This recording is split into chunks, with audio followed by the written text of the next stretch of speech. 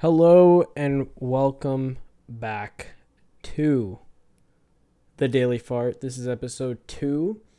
And for this episode, I originally had a story lined up, really a case study, and it was related to COVID-19. It was, I'll explain the premise and then I'll explain why it's being moved to one of the bigger weekly episodes. The story was originally it was covering a patient in the United States that had a $1.9 million, like they owed $1.9 million as a result of staying at a hospital for 6 weeks in intensive care.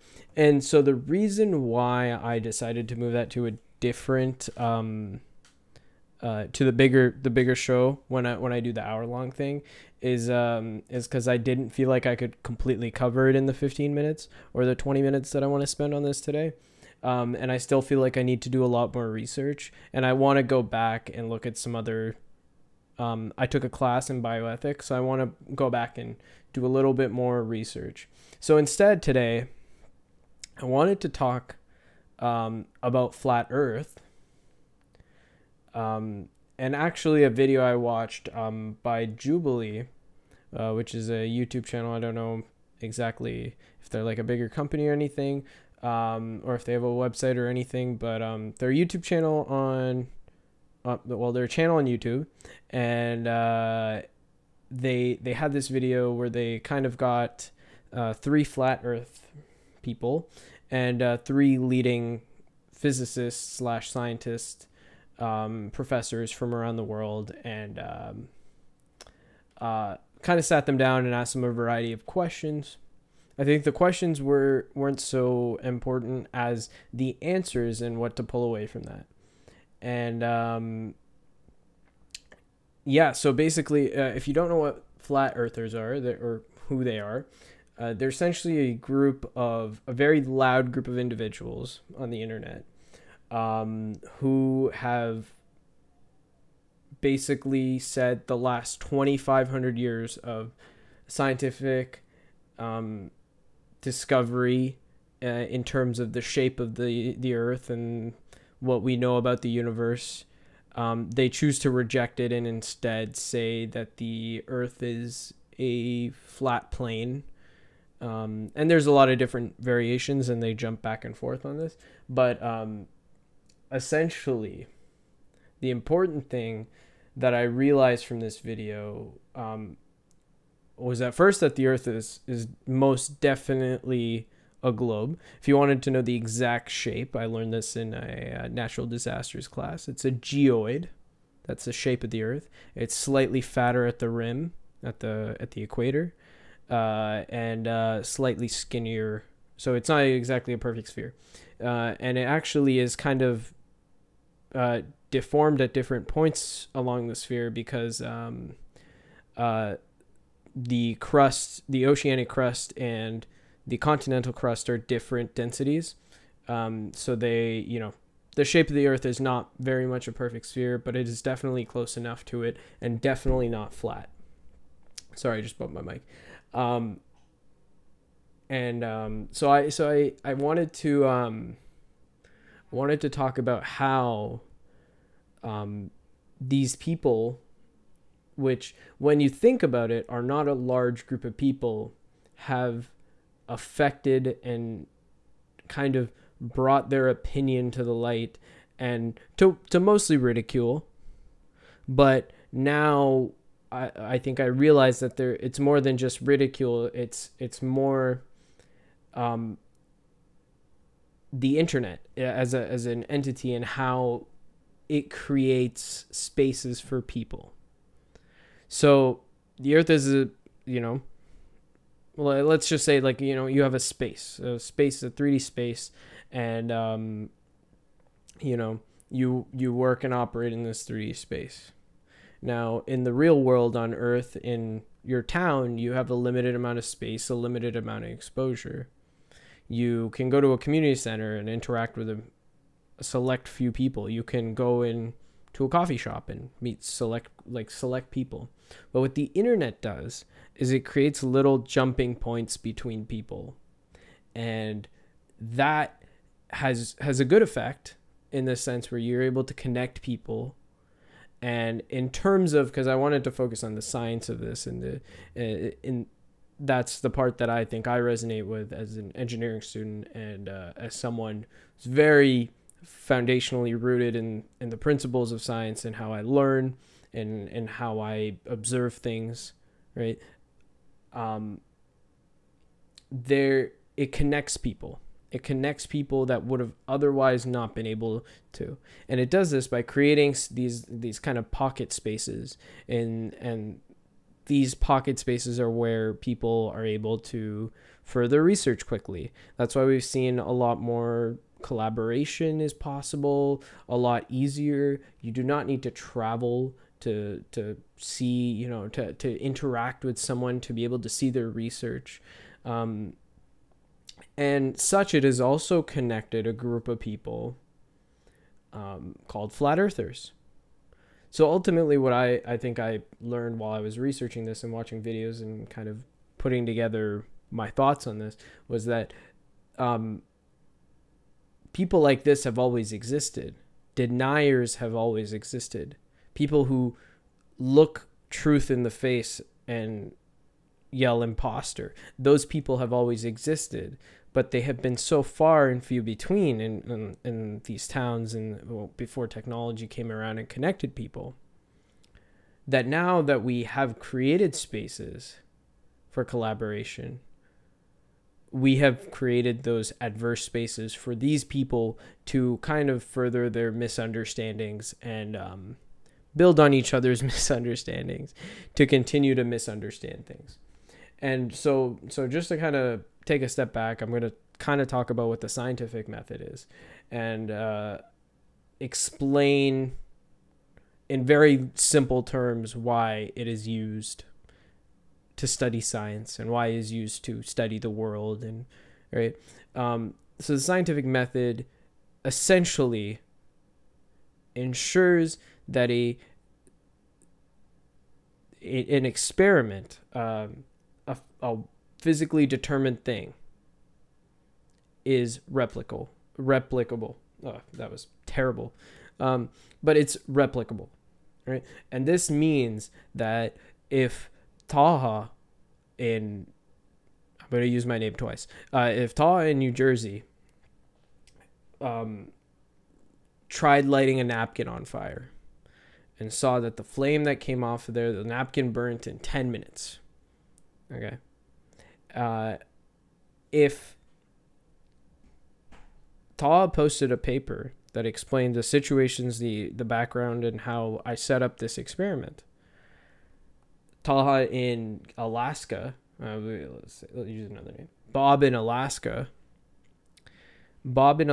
should be able to replicate, given my instructions, the results I receive. Now let's say Bob in Alaska replicates my exact conditions and the napkin burns in, said, 10 seconds, not 10 minutes. This means that my experiment is false and there are some errors that happened along the time. So either I didn't describe my experimental conditions properly, or, there's some fundamental failings on my part or the part of the person replicating the experiments. Now, the important reason why we make experiments replicable, first off, is because that's how we prove things. That's how we make sure that we are not just seeing equipment failure. We're not seeing flukes, right? We're not biasing the experiment with the conditions or the result that we want. And that is the premise of the scientific method. The scientific method is a repeatable, very detailed process which happens all across the world every day. And it happens in collaborations, and it is the driving force for what is considered the most widely accepted theories and the most widely accepted facts and figures that we go off in the scientific field. And the reason why flat earthers kind of fail in this respect is because they will take a poorly designed experiment and they will come up with data and results. And instead of doing the ethical scientific thing of sharing those data and those results and how they got there, oftentimes they say, oh, we've done the experiments, we've done the result, like we have the results, but we're not going to share them. Or we only share them with flat earthers because we don't want, criticism. Okay. The other thing I noticed is that flat earthing is like creates on a social side, it creates a sense of belonging for the individuals that choose to be a part of this group. It is a group of like-minded individuals. The barrier of entry is low. You don't need a degree to be a flat earther. You don't need to have sophisticated education. And I think that barrier of entry is a big part of why people like this idea, because they don't have to be a rocket scientist to understand this. Now, that brings up the point about education and how what I notice a severe contrast. I've watched a few videos, so I don't know if this qualifies as a very thoughtful, insightful comment, but the vast majority of the difference between the flat earthers I saw and the scientists I observed was the education level.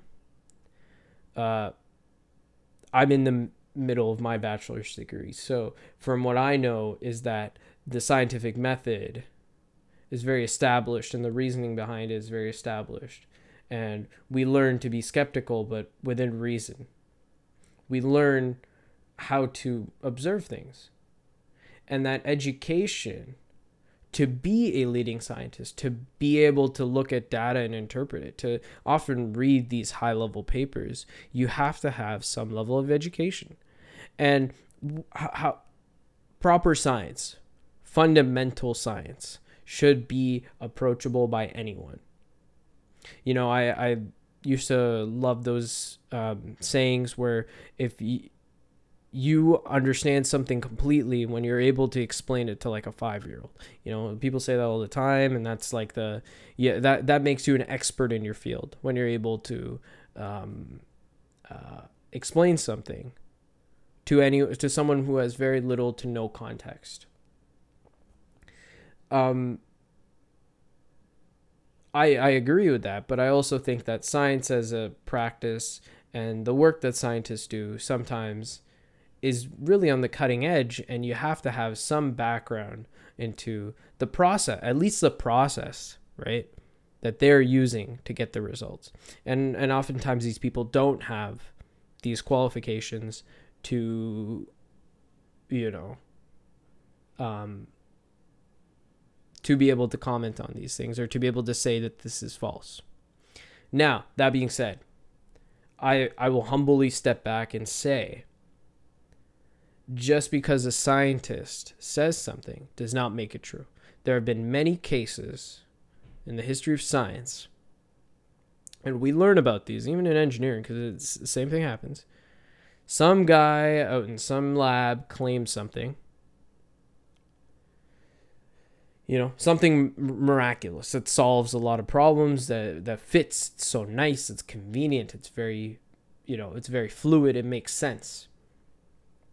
And then another independent lab, independent study, reevaluates their experiment under the same conditions or similar conditions, and they observe absolutely the opposite of what the individuals claimed at that first research study. And then that person is discredited. They're usually shamed. They're usually dropped, and it's very hard for them to become publicized again, unless they start building up their reputation. And reputation's a big thing in science, and you'll see this over and over again. I don't know where lost my train of thought. But point is, the idea of peer review in the scientific method is crucial to why we believe the things we believe. If you want to fact check a scientist, gather the required base knowledge understanding. Build up your concepts of theories that have been tested. Test them yourself. If you wanted to start from a bare fundamental minimum, you can do that. You'll waste a lot of time, but at some point you have to, agree with something. Start from that common ground. Build yourself up. Start testing these theories. Start seeing where faults come in. And I think that once you do that, you are no longer a flat earther, because there is no conceivable place in which you could have that education, that understanding, to be a scientist and believe the earth is flat, given all the evidence we have. I think one of the biggest things was that people say, oh, they can't, the horizon's not curved and all that. So I've been in a lot of planes over my life, and I always love to sit on the window seat so I could gaze out dramatically into the sky and see what's going on. And part of that is I can confirm, for me, I've seen the horizon curve, the curve of the earth. And for me, that is enough, because I know that if I start going back to question all these things, I will be wasting my time, because I know that these things have been tested over and over again by reputable people throughout the ages, and that we are not building on a baseline of falsehoods. We're building on a very strong foundation. Now, again, just going back to my previous point, you can go and test each one of those foundations yourself. You will spend your entire life doing that. It is a lot of work we have done to get to this point. But if that's what it takes for you to believe, then sure. And belief is my next point. Segues are great here. Belief and faith seem to play a big role with flat earthers. And essentially, faith is sort of how they guide their research, or what they call research. They come up with an idea of what they come up with a final product, and then they fit all the clues to that final product. Instead, they should be looking for clues, trying to avoid making assumptions about the final product, trying not to. Because the clues are like puzzle pieces. Once you fit all the clues in, you'll get the final product. But you cannot start by finishing the puzzle before you have even put one piece in. And that's the big difference between scientists and flat earthers. Scientists start at the beginning, look for clues, conduct research, test their hypothesis, repeat their research, repeat it over and over again. They go and get independently fact-checked, and then they become fact. Then they become a firm piece in that puzzle where you know for sure it's there. Flat earthers describe a puzzle, describe a picture that they see at the end. Then they go about painting the color, the puzzle pieces to fit that picture. Now, if you know anything about that, it would completely ruin the point of a puzzle. Why, that's wrong. You can't just make up your own idea of something and then fit all the clues to it and say, oh, this is it, and ignore some of the clues. Those don't agree with me. And ultimately, that's where I want to end off on this. Scientist versus flat earther. Go check out the video on Jubilee. They have a great video on this, and YouTube just has so many resources where you get to interview and see a lot of their cool trends with flat earthers. And then you also get to hear a lot of these very intellectual, I think very respectable scientists, and them really, really trying to explain things correctly, and then you get a lot of that, dumb it down to a fifth grade level or to a 5-year-old level explanations, and they're very interesting and very captivating. So that's it. This has been Brain Fart, or no, Daily Fart. Did I call it Brain Fart earlier? I don't even know. This has been the Daily Fart, episode 2. We're going daily. Make sure to follow me on Twitter to see kind of resources and stuff. I usually use Twitter and Reddit for a lot of my research. So if you're looking for those, check those out. And yeah, feel free to check out Jubilee on YouTube. And thank you for making great content. See you later. Bye.